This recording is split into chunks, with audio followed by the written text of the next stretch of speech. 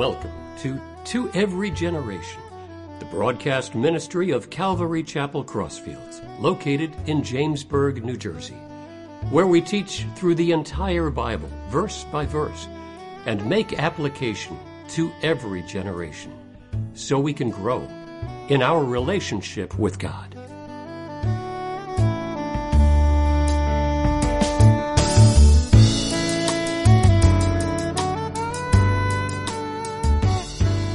Without further ado, this is our Q&A night. A lot of people watching on the live stream, so we'll go. These are just questions that come in really for weeks, and I think so.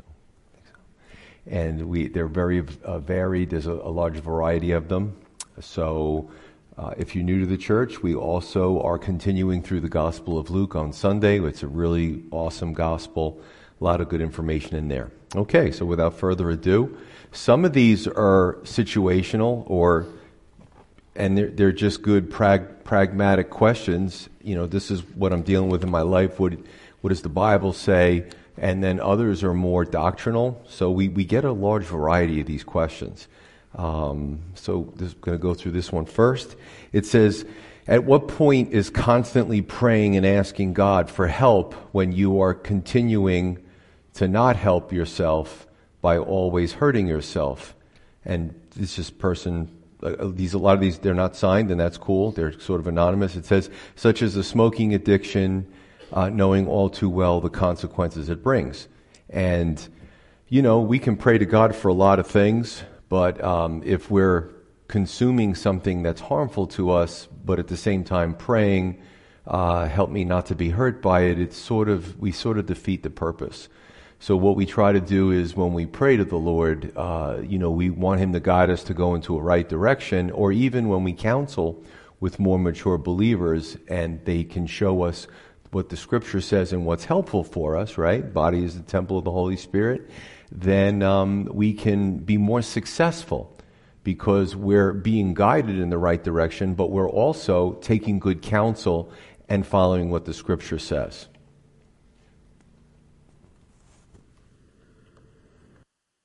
I like what it says in Isaiah 1, verse 18, where we see a lot of in the prophetic books, we see a lot of God's judgment on the nation and consequently on the people because of their continuation of sin, and we see that He gives ways out. I mean, to the nation, it says here, wash yourselves in verse 16, make yourselves clean. Put away the evil of your doings from before my eyes. Cease to do evil. So there's certainly a place for prayer, asking for God to strengthen us in those things that we're weak in, and asking that He would help us overcome those bad choices that we make or the addictions in our life. But then in verse 18, it says, come now and let us reason together. I love that. Because God is telling us that we're not in this alone. That although, yes, there's a place for us to make those choices and to then start to walk in the way that He's showing us, He's not going to leave us orphans in this fight. It's a spiritual battle, right? Every day for us to walk in the ways of the Lord. And so what I love about it is He comes alongside us. And He walks with us through that battle, and that's something that we can't do it alone, but we do have to make those choices and go in the direction that He's showing us.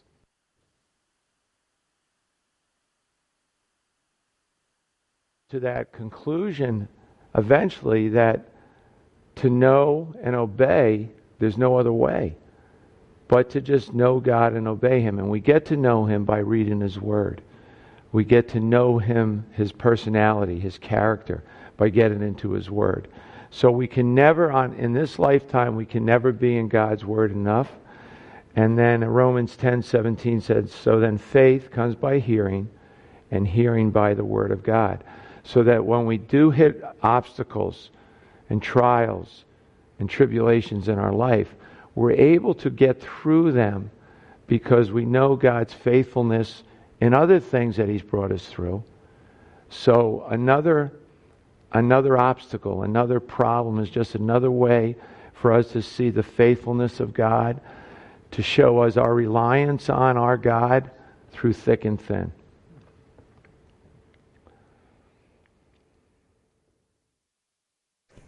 So next question, it says, now this is out of Revelation. It says, why does heaven need walls and gates? Is it to keep us in, not that anyone would want to leave? Or are they there to protect us? And if so, from what? Now, so I taught Revelation a few years ago, wasn't that long ago.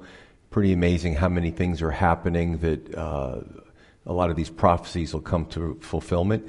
But this specifically really has to do with when we look at the New Jerusalem and it comes down from heaven. And you see there's sort of three things going on. You have the new heavens and the new earth, right? Everything's recreated. Because right now we're living tornadoes, earthquakes. We're living in a sin-marred, really, planet and solar system. So there's going to be a renewing, a remaking, right? There's going to be bliss on the earth.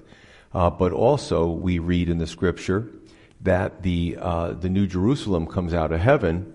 And, I kind of talked about the three kind of things that are happening, three venues, right? The earth, the new creation, the New Jerusalem, which is huge. It's actually cubed. Its length, width, and depth, and it's all the same amount of, mileage. It's very big. And also God's throne room, right? There'll be no more separation between humans and the Lord because sin will be judged by then.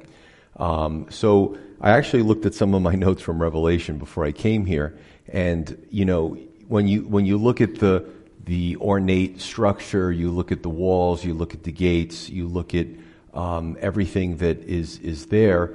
I used the term in my notes, memorialization. So it's not. There's no evil that can get in. Sin has been judged. Satan has been judged.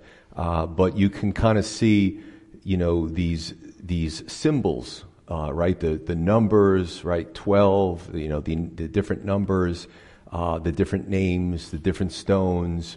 So it's more of a memorialization than it is something that we have to be fearful of. Gates open, gates close. Right? So as we go through the scripture, especially the last few chapters of Revelation, we really it's sort of like, whoa, you got to step back and say, what am I reading? Read the whole thing, read it again, and then you can see Revelation, especially the early chapters, really pull from Genesis. Right? So in Genesis, paradise is lost, sin enters the world, death enters the world. The human race, you read the news every day, you see the crime rate and all the things that people do to each other. But there's going to be a recreation after sin is judged, and it's going to be pretty incredible. So there's just a lot to it, and it's a really good question. I think too, when you hear that, you think of walls, as Pastor Joe said, either keep people out or keep people in. And I think it's just a great reminder to us that once eternity comes, there's no longer a choice for mankind to change. It's during the time that we're on this earth. And that exclusion of heaven is for everybody on the other side of this life for the choice they made in this life. And, we come together on Wednesday or Sunday or your own personal home groups or Bible studies, whatever you do with the Lord, you're preparing for that place. And I think when we're in the New Jerusalem, when we're in the new heavens and new earth, we're not going to be excluded from anything. The only people that will be excluded are those who didn't accept Christ into their life. A couple of things that I just would like to add. As Pastor Joe said, sin has been judged by this time.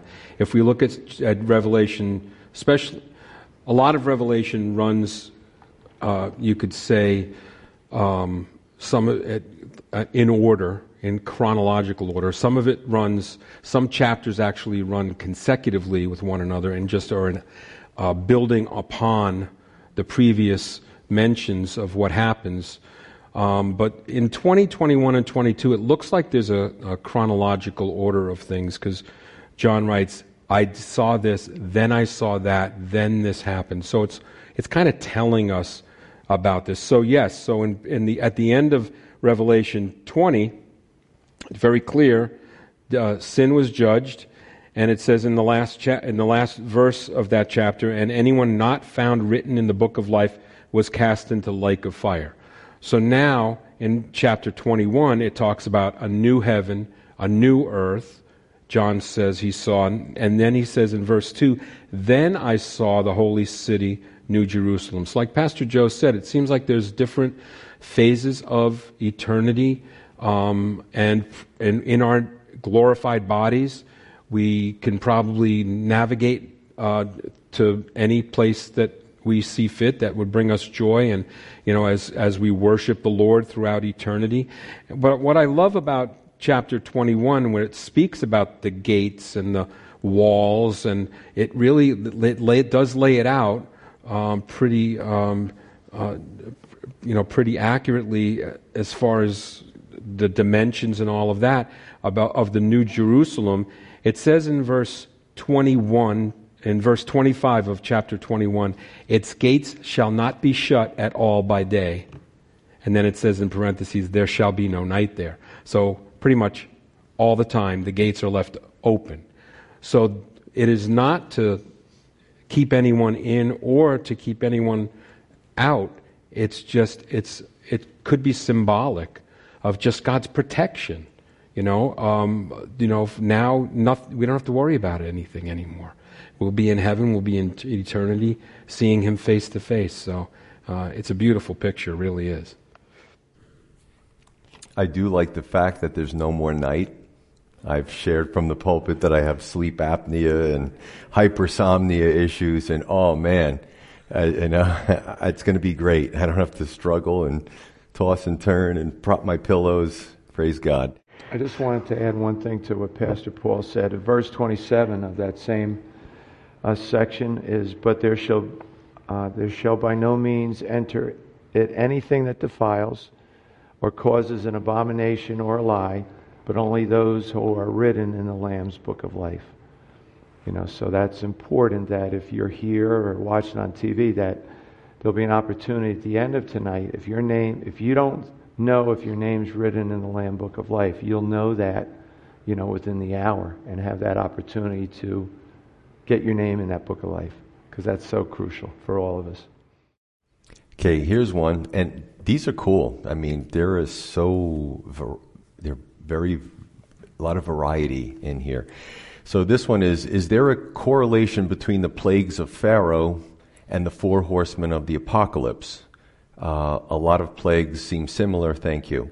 So, in the plagues of Egypt, we see Exodus 7 chapter all the way through 12, and then Revelation 6 is the horsemen of the apocalypse, horsemen and horses. But the plagues of Egypt were more, actually, believe it or not, I think it was a blessing to the Egyptians in that they worshiped false gods.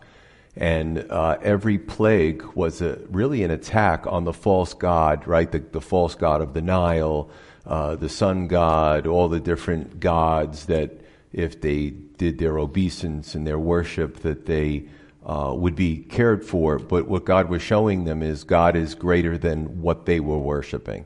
And we see that when the Jews left, a lot of the Egyptians brought supplies and gave it to them, and they started to believe in the God of the Israelites, which is pretty awesome. If you're in a cult, and it's really love if somebody shows you the way out. So there was a reason for that. But if you go to Revelation 6, it's very different, and there may be some overlap, but this is an indicator of the end times. And actually, we're really seeing a lot of it. When I covered this in Revelation, you have the pretend Messiah who comes, the Antichrist, the fascist, who says, I have all the answers, right? and then you see the conflict on the earth, and we're seeing that, right? We see that with Russia, Ukraine, United States, Western Europe. Now we're seeing a possibility of China invading Taiwan, and I mean, these things have great implications. So it just seems like everyone's kind of saber rattling, and they're juxtapositioning themselves for geopolitical dominance. It's a fact. There's a lot of things going on the planet as we speak. We also see with the third seal and the scales and the increase in wheat and barley, but don't harm the oil and the wine. So the elites today will always have, because the billionaires will always have, right?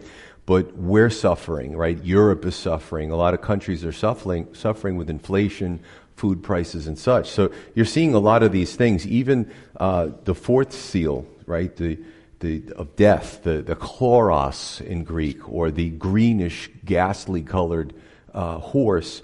And what you see there is death and Hades that follow. And what are we seeing? We're seeing high overdose rates, fentanyl rates, suicides. It's terrible. And that's why, as believers, we really need to share the good news of hope with this world. I talked about Sunday, even sharing the truth and love and humanizing someone who's a loner, because you see all these shootings now. Why are people so disillusioned in a country that has so much? So you really are starting to see all the different, what the horsemen represent starting to come to play, which is more of an eschatological or end times picture versus what was happening in Egypt. So God had his purpose in Egypt, but he also has his purpose with the horsemen.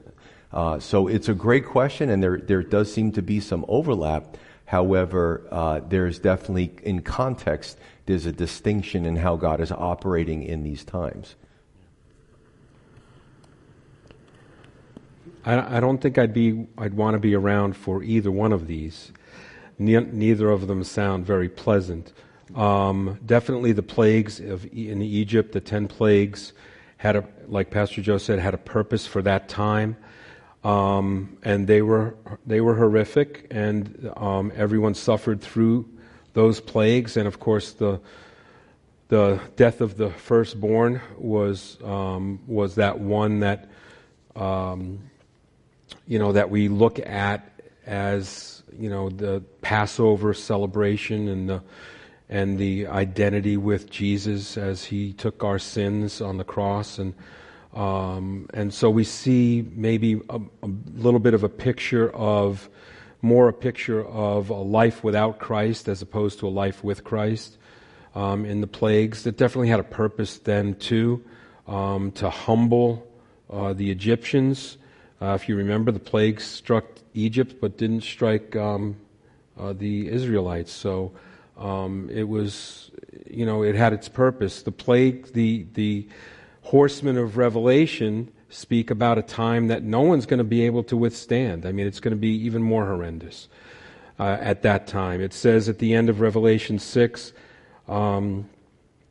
it says, and to the mountains and the rocks they'll say, fall on us and hide us from the face of him who sits on the throne and from the wrath of the Lamb, for the great day of his wrath has come, and who is able to stand?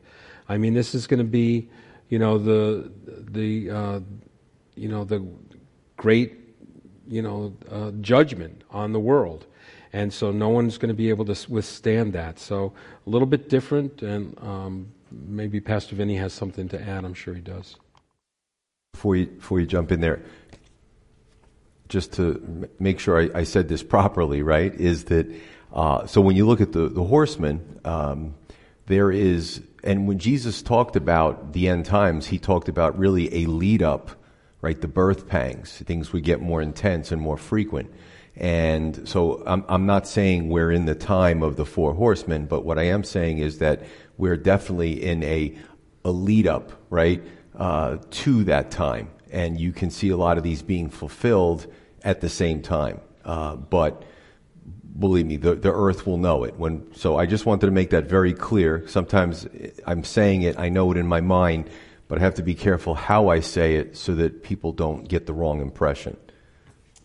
In 2 Peter 3:9 it says, the Lord is not slow in keeping his promise, as some understand slowness. Instead, he is patient with you, not wanting anyone to perish, but everyone to come to repentance. So even with the plagues of Egypt, he loved Pharaoh. He loved the Egyptian people. He was trying, as both pastors said, destroy the idols, the false gods that they really believed in, so that they would turn to the mighty, almighty God who was doing miraculous supernatural things. And the same thing with the 4 horsemen.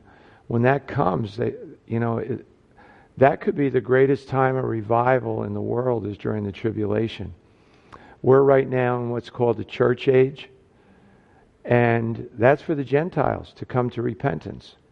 The tribulation is pretty much geared for the Jewish people to come to repentance. Yes, there will be Gentiles if they live in that time, if they survive and make it. They are going to have a choice to receive Christ, but whether you're a Jew or a Gentile, now is the time. You might not survive the tribulation when it starts and keeps getting worse and worse. So I was talking to somebody last week, and they said that evil is so blatant right now. It's right in your face. So people are shying away from evil, and as they're shying away from evil, they're drawing closer and closer to knowing God, because people like you and me have the answer. And I think we'll see that as the times keep going. You'll have more opportunity to share the love of Christ and the good news of the gospel. Okay, so now we're going to go back to pragmatic. Good stuff. I like to kind of intersperse these questions. Now, so there's a 2-part question. It says, what is the difference between being born and raised as a Catholic and being saved? So let me just expand that. Whether it's somebody who grew up in the Catholic Church, like me, but didn't really know God, but that was my choice, or somebody who's Catholic, Lutheran, Calvary Chapel, Jewish, whatever, versus being saved. In other words, when Jesus came, or even when God spoke to his people prior to Christ, with God the Father, he didn't tell his people, join a religion. He didn't say start a religion. God always said, whether you're talking about the Old Testament or the New Testament, he wanted a relationship with us. I can point out scriptures in the Old Testament which God is imploring his people to have a relationship with him, to dialogue with him, to reason with him, right? All these kind of things. We see the same thing in the New Testament. As a matter of fact, Jesus' biggest problem with, when you're talking about groups of people, he didn't have a problem with the sinners. His biggest problem was with the religious people, because they were hard-hearted. They thought that their rites and rituals would save them, and people do the same thing today. So, somebody could be in a Calvary Chapel in this church and maybe just go because their parents take them, and they're not saved. They don't have a relationship with God. So the difference is to actually, like me, to me, religion was a way for me to sort of keep God at a distance, but still be on good terms with him. And everyone has their reasons for doing the things that they do. Till I started to reading the Bible and people shared the love of Christ with me. And I'm like, wow, he wants me even closer. Like, he wants me to talk to him. He wants me to pray. He wants to reveal things through when I read the scripture. So my understanding of God had changed, right? In the old days, I just called on God when I was in trouble. And then I ignored him for like a week or two. And that just was who I was. I'm not proud of it. And then the second part of it says, while I have grown up with faith as a part of my life, this question burns in my heart and soul. Remember, in John chapter 3, there was a very high echelon religious leader, Nicodemus, who was part of the mucky mucks of the religious people. And he comes to Jesus at night. He doesn't want his buddies to see that he's actually going to Jesus, but he knows there's something special about him. And Jesus speaks to him about being born again of the Spirit, which is having a relationship with God through believing and trusting in what Christ did on the cross for us. So, great question, but I would expand it to say it's any religion. And sometimes people choose religion almost like, I got to be honest with you, when I go to, whether it's the Chinese buffet or a smorgasbord, I love smorgasbord because I get to take a little bit of each food and, I like more of the salmon, And people choose religion that way. They go and they say, well, I like a religion that does this for me. Well, I don't like that religion because of, and this is America, you could choose whatever you want. But wouldn't it be better to say, well, actually I'm seeking truth than I'm seeking a religion that makes me feel happy or special? But what about the truth, right? And that was my journey that I went on. When I left religion and I bought all the holy books, I read them all. Nobody has to do all this. But, this was something that I chose to do. So, let's see. Well, speaking first of all from experience, I was raised Catholic. I was an altar boy. I went to Catholic grammar school, Catholic high school. I learned all of the Roman Catholic traditions, and I never opened the Bible in all of my years as a Roman Catholic. That was my experience. I don't think, speaking to a lot of people that I know, I don't think their experience was very different from that. So then, when I was older and was invited to a Bible teaching church, I started to compare in my mind what I knew from my upbringing, and then what the Bible says. And I saw a lot of conflict there. And so I said, well, I'm going to take the Word of God as the authority over what man is telling me is the right way. And so this was a decision that I made after Pastor Joe did his type of investigation. I experienced it and did my own type of investigation in that. So then I started to really read the Bible and understand that a lot of what I was brought up with, a lot of the traditions of men, not only were not in the Bible, but many of them actually went against what the Bible said. So the Roman Catholics teach that Mary has been elevated to this position of either co-redeemer or co-redeemer and co-mediator, that we can pray to Mary and that she will hear our prayers and she will answer our prayers, along with the saints, when the Bible says there's one mediator between God and man, the man Christ Jesus. So now I had a choice to make. I had to figure out who was more authoritative in my life. Who was I going to believe? And I had to choose the Holy Scriptures. The Roman Catholics teach, the Roman Catholic hierarchy teaches that the Pope is infallible in all of his writings. God's Word said only one is perfect, and that's God. And so there was a lot of conflict there that I had to try to weed out in my decisions. And so I see that.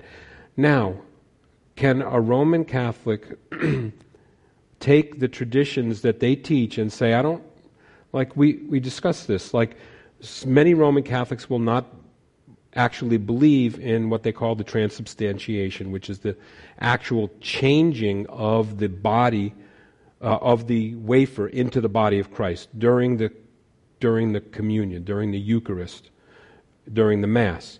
A lot of Roman Catholics, if you ask them, will say, no, it's just symbolic. So they disagree with what the Church teaches. So if you break it down, you may see that they disagree a lot more with the traditions of the Catholic Church than they do with what the Bible says. So then you can have that conversation with them about what it means to be saved. Pastor Joe, my pack was off. Okay. So like Pastor Joe and Pastor Paul said, I was a Roman Catholic for about 28 years, K through 12. So very similar to what Pastor Paul just shared. So Catholic Church is man's doctrine, mingling with biblical doctrine. And I was just reading today in Numbers 33, verses 52 and 53. This is God speaking to Moses. When you come into the land of Canaan, the promised land. Verse 52, then you shall drive out all the inhabitants of the land from before you, destroy all their engraved stones, destroy all their molded images, and demolish all their high places. You shall dispossess the inhabitants of the land and dwell in it, for I have given you the land to possess. So, most Roman Catholics that I know are very sincere. They're very faithful in their Catholicism. However, like me and Pastor Joe and Pastor Paul, we were ignorant of the things of God shown from Genesis to Revelation. The Catholic Church, they still do. They have the missalettes, and they'll give you a portion. They'll give you an appetizer, of God's Word. But you're not getting the whole counsel of God. And that's so huge, to know all of God's heart and all of His mind. So, we hear the word religion and relationship. Religion is man's attempt to reach God. Well, I don't know about you. My arm's too short. I can't reach Him. God's relationship is God's attempt to reach man, and His arm is not short. He made it. He came to this earth. He walked on it. He died on the cross. He rose from the dead. And just like both pastors said, probably half of you here, or at least I'm going to say almost half, have Roman Catholic backgrounds. So you know yourself, just like you were sharing, Pastor Paul, you come to that point in your walk with the Lord, who are you going to listen to? And all you have to do is take the current person who's the Pope, check out what he says with the Bible. It's a no-brainer. So you have to follow man, or you follow God. And you have to come to that conclusion. As for me and my house, I'm going to follow the Lord. It's pretty simple when it comes down to that. And Catholics can be born again, but just like everybody in this church, not everybody that comes to this church is born again. They have to make that decision, and they have to follow Christ. And the last thing I had is something Pastor Paul said. There is in Hebrews 10:26, it says, there's no sacrifices that you need anymore. Jesus was the perfect sacrifice. No further sacrifice has to be made for sin. And it's important that the Catholics at the Mass, they're sacrificing Jesus over and over and over and over again. And they believe you're literally eating the body and blood of Christ. And if you read the Scriptures, when Christ said that in Caesarea Philippi, He said a lot of people left Him because that was too hard of a saying for them. But the guys and girls who hung around, Jesus said, I'm talking about spiritual things, not physical things. Yeah, and it's an important point to make. Like you said, Calvary Chapel, it could be any denomination, and could be Lutheran, could be Baptist. You could even go to a church that has good teaching, but unless you decide to follow Christ and have that personal relationship, you're not born again of the Spirit. So, so I just want to make sure we expanded it to include any really schism or type of religion or did you want to give your hand up? When you're done. Okay. So just to add one more thing, as if it's not needed, but so it doesn't have to be a denomination, it doesn't have to be any religion, right? You could be non-religious at all. But in 1 Peter 1:18 and 19 it says, knowing that you were not redeemed with corruptible things like silver or gold from your aimless conduct received by tradition from your fathers. It could be just something that you grew up in. You grew up in this religion, this denomination, or this spirituality.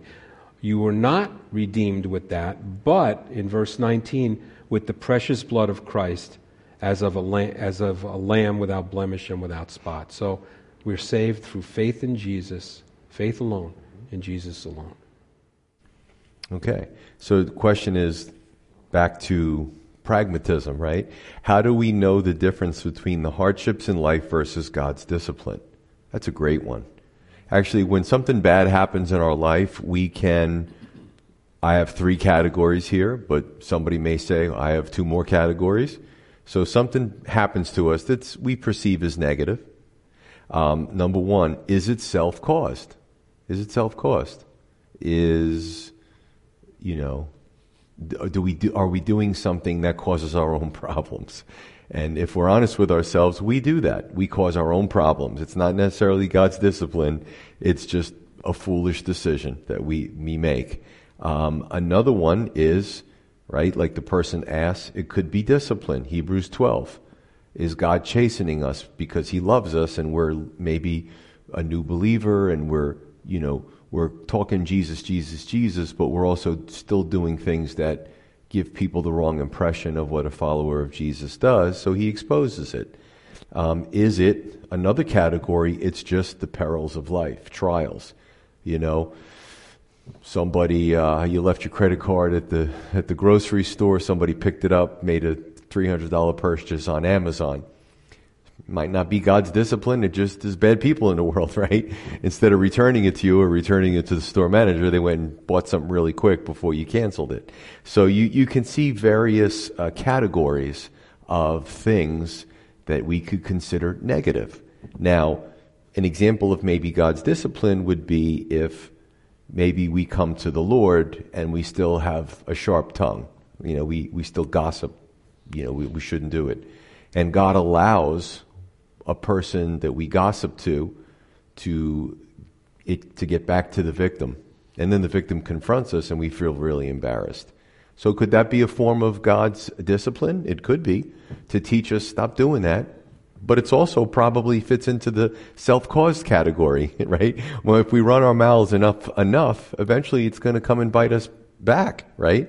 So I look at it as a case-by-case basis. I look back at my life, and sometimes hindsight's 20/20. Sometimes you don't really know. There's just things you don't know. There's things that are going on in the spiritual realm he hasn't revealed. And then there's things that he does reveal. He does reveal to us that it was discipline because he wants the best for us, right? I can say that as the 3 of us as pastors, sometimes the discipline was tough that we received from the Lord, but he had a greater plan for us that maybe as a new believer we had no idea we would end up here. But he had to chasten us and get us to a point where we weren't just running around in our flesh all the time, that he wanted us to lead a congregation, right? So, interesting stuff. It's a great question, and probably a lot of people are thinking it, and this person asked it. In 2 Corinthians chapter 4, verses 7 to 10, it says, "We now have this light shining in our hearts, but we ourselves are like fragile clay jars containing this great treasure. This makes it clear that our great power is from God, not from ourselves, and we are hard pressed on every side by troubles and tribulations, but we are not crushed." So no matter if you're a believer or an unbeliever, there's hardships in life. It's just part of our cycle on this planet because of the sin nature and the fall of man. So there's going to be hardships. So hardships that we all go through show us where we are in our relationship with Christ. How much we're relying on him versus, freaking out or panicking or stressing out or turning to other ways to maybe medicate ourselves so we're not thinking about those things. And as you grow in the grace and knowledge of Christ and you have God's peace really reigning in your heart, the hardships really become an opportunity to see God's, again, as I said earlier, like his faithfulness and his realness in your life. And as far as discipline, just like the scripture says, a child is disciplined by loving parents. So God will always, if we're out of line, discipline us to get our attention because he knows where we're heading. He doesn't want us to get to that place. He wants to veer us and get us back on the right track. So discipline by God, I think, I forget where we were that we were talking about it. Was it Moses that you used as the example? 3 choices? Was that Moses? David. So David,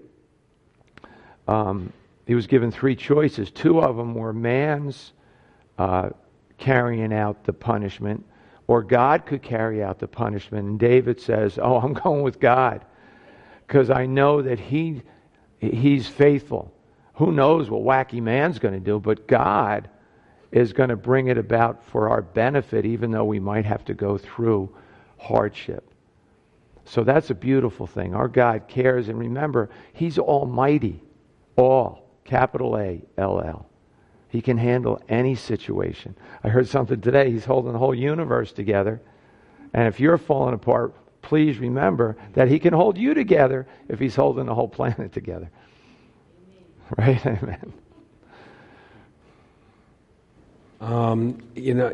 God's discipline takes many forms, and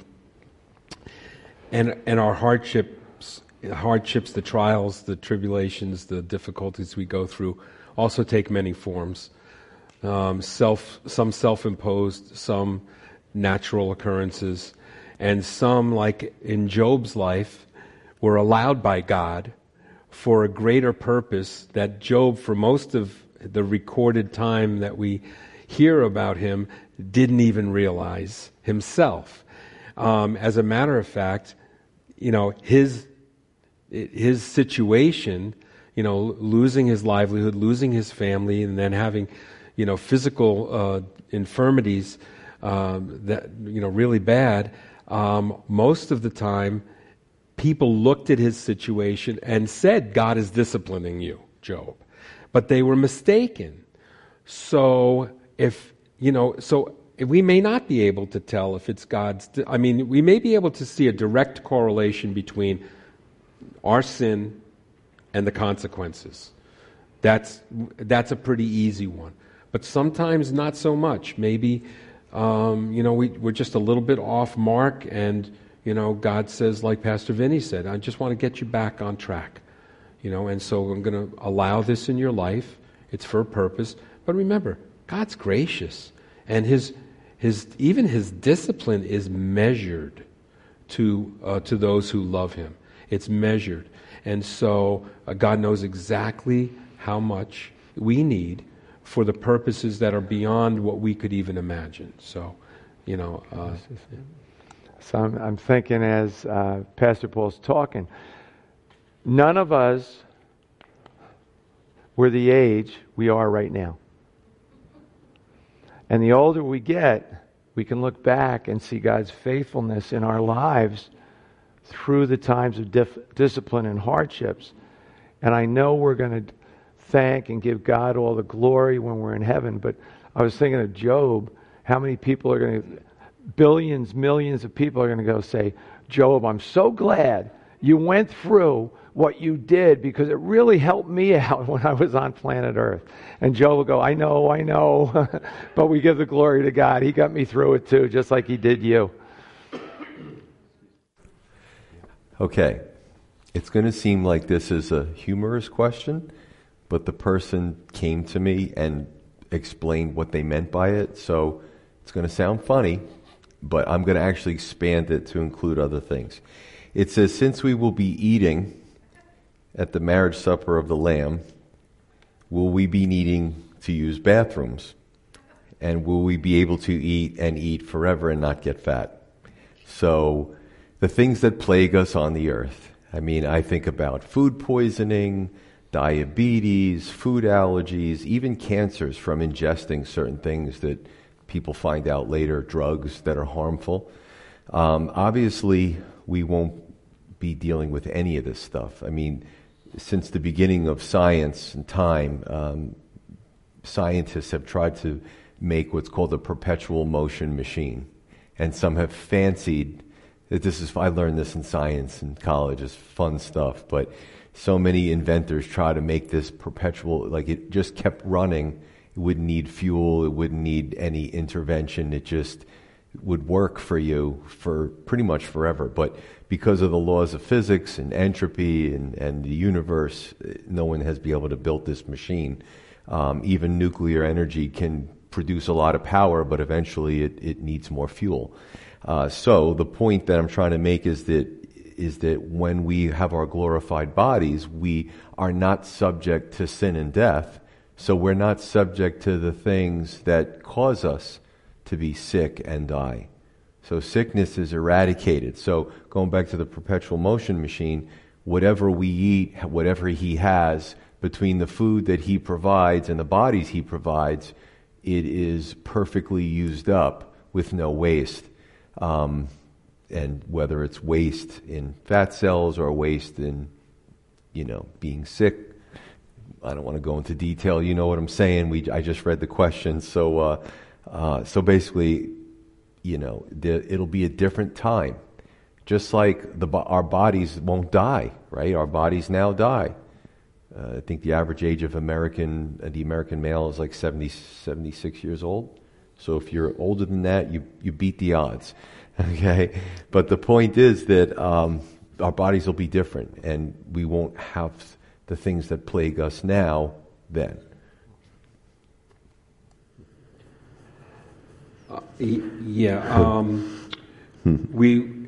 Our bodies will be perfect.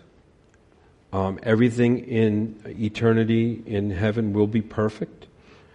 So we will perfectly absorb everything that we ingest. And, it seems as though we will eat in heaven. We're going to have the marriage supper of the Lamb. It seems as though we will be partaking in that same way. I don't. Maybe not. I mean, it just seems like we will. And if we do, we will absorb everything necessary, and there will be nothing to eliminate. So, it'll just be perfectly absorbed, and I don't see any reason why it wouldn't be. So, I think you guys answered this tremendously, and I mean, the way you approached it, you could really give a stinky answer. You know what I'm saying? So I agree with the two pastors, and I have nothing else to say. That's great. It says, who will populate the earth in the millennium following Christ's return? Will Satan be alive and well during this period? So when we go through Revelation, again, if it does appear that it is chronological, is that, you have that 7-year tribulation period, you have the Lord's return with his saints in tow, so to speak. You have the, Satan is cast into the abyss. So who's left in the millennial period? It does appear that, so it would be believers whose bodies have been changed. 1 Corinthians 15, right? The body's changed. Because we'll have come from the marriage supper of the Lamb, Revelation 19, where the Lord returns, and of course he's going to be the first one coming down. He doesn't need our help, but we'll be with him. So it'll be believers with new bodies, right? It'll also be people who survive the 7-year tribulation. Just people who've been on the earth, and they survive these crazy times, these judgments, major loss of population. Satan he's cast into the abyss. Babies born during that time, and then God will give humanity one last chance to decide whether they want him or they want the alternative, right? So to speak. Satan will be released. He'll deceive many, not all. There'll be one last battle, and that's it. Then all the evil, all the people who have rejected the Lord will be judged at the great white throne judgment. So that seems to be the order of how it seems to work. But, it's going to be a fascinating time. I would imagine, what is our role? We have these glorified bodies, and then there's people who have these bodies that still die. And I mean, do we go around trying to convince people that they really, listen, you saw what happened in the last 7 years, you survived it, look at us, we're very different. Do we try to convince them like a supercharged witnessing kind of thing, and that's basically what we do, which would be kind of cool, to keep them from that last rebellion. So that's my speculation. It doesn't say that in the Scripture. I always try to make the differentiation between what does God's Word say and what do I think and conjecture. So that's my conjecture, but it's going to be an interesting thing to watch. Definitely, that's going to be some time. So I'm going to take the part with Satan. He will be alive, but he won't be doing well. He'll be chained for that 1,000 years. He won't have an influence on the earth. That doesn't mean that the sin nature of man won't be there. It will be. But it says in the Scriptures that God will reign with an iron hand, meaning that any kind of problem will be, any kind of crime, sin will be squashed out right away. And then, as Pastor Joe said, at the end of the 1,000 years, Satan will be let loose again, and then he'll start the rebellion again, and people, it's so hard to believe that even though Jesus is reigning on the earth, that people will choose Satan over Jesus Christ. That's so wild, But it just shows the heart of man is so wicked that even with Jesus sitting on the throne and you can see him, that people will rebel. And that's one of those things I'm thinking back to the walls, We're going to be so in glory that those walls could always remind us that we made the right choice and that we have freedom throughout the universe, and no one else ever again can come into the kingdom of God because they had their choice for the X amount of years they were on this earth. Just for your own study, Revelation 20 speaks about this, the 1,000-year reign of Christ. It says in verse 1, "Then I saw an angel coming down from heaven, having the key to the bottomless pit and a great chain in his hand. He laid hold of the dragon, Satan, that serpent of old, who is the devil and Satan, and bound him for 1,000 years, cast him into the bottomless pit, and shut him up, and set a seal on him so that he could deceive the nations no more till the 1,000 years were finished. But after these things he must be released for a little while." So we see that. So he, like Pastor Vinny said, he'll be alive, but he won't be doing well. The rest of the earth will populate further during the 1,000-year millennial reign, and it will be Christ will be on the throne, and we'll be reigning with him. We'll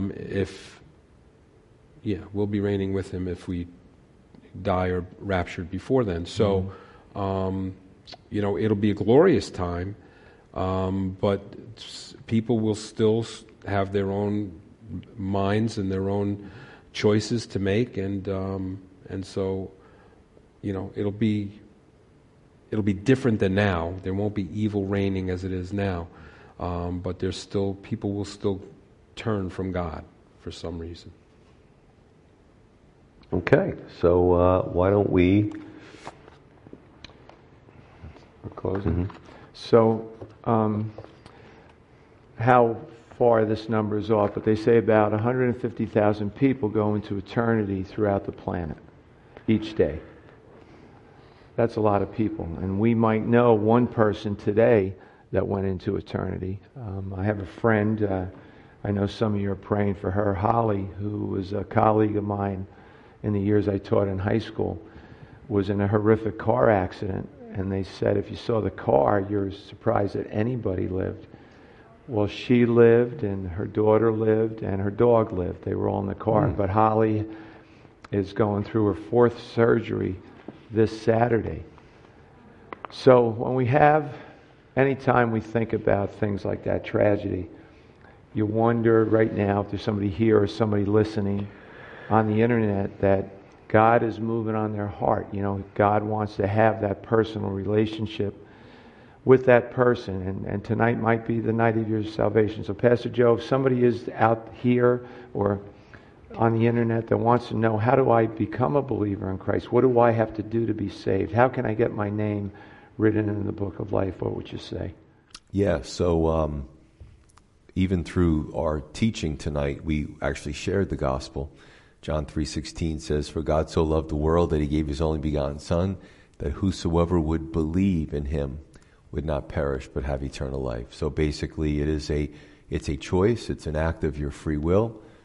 God does draw us, the Bible says, and it's up to us whether we're going to, at some finite point in time in our lives, turn and say, you know what, Lord, I do believe, and I want to follow you, and I want to have a relationship with you. So, even when I do altar calls and I share, or we do altar calls, the words are always different, because it's really not the words that matter. It's really the position of the intellect, the free will, the choice, the emotions all kind of come together, and we say, yes, this is what I want. So it's something simple like this. You could repeat it if you like. Dear Jesus, I know that I am a sinner in need of a Savior. I believe and know that you died on the cross for my sins. I want to choose you today. I want to repent of my self-directed life, and I want to follow you. I know that you'll fill me with your Holy Spirit, and I look forward to walking with you all of the days of this life and into eternity. If you said that prayer, there's some information about the church. You could send us an email, call us up. We'd love to send you a Bible for free so you can get started on your relationship with God. Faith comes by hearing, and hearing by the Word of God, Romans 10:17. So basically, as you start to read, you start to understand more, and it comes alive, and you understand your relationship with God. So it's very exciting, it really is. And we never want to really kind of even close any sermon without sharing the good news of salvation. This truly is the good news. You come, He loves you, He wants you, He desires you, and He's going to give you that opportunity. Take that opportunity, you come. Let's pray. Father in heaven, you're so awesome, you're so good, and we just pray, Lord, that some of these questions and answers that it scratched where people were itching spiritually, so to speak. We do pray if there's anybody who did receive Jesus, that they would just be so excited about that, and they would be looking forward to that new relationship with you.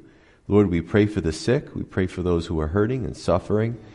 We just pray all these things, and we ask it in Jesus' name. Amen.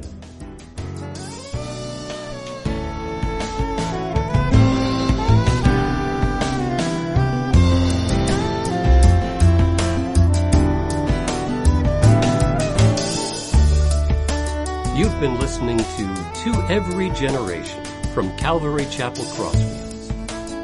We meet for Bible study Wednesdays at 7 p.m. and Sunday service begins at 10:30 a.m. On Sundays, we have children's church for all ages, in addition to infant and nursery care. You can find out more about the ministry here at Calvary Chapel Crossfields by going to www.cccrossfields.org, where you can also watch or listen to previous messages. If you have any questions or have a prayer request, please email us at contact@cccrossfields.org. Thanks for listening, and may God bless.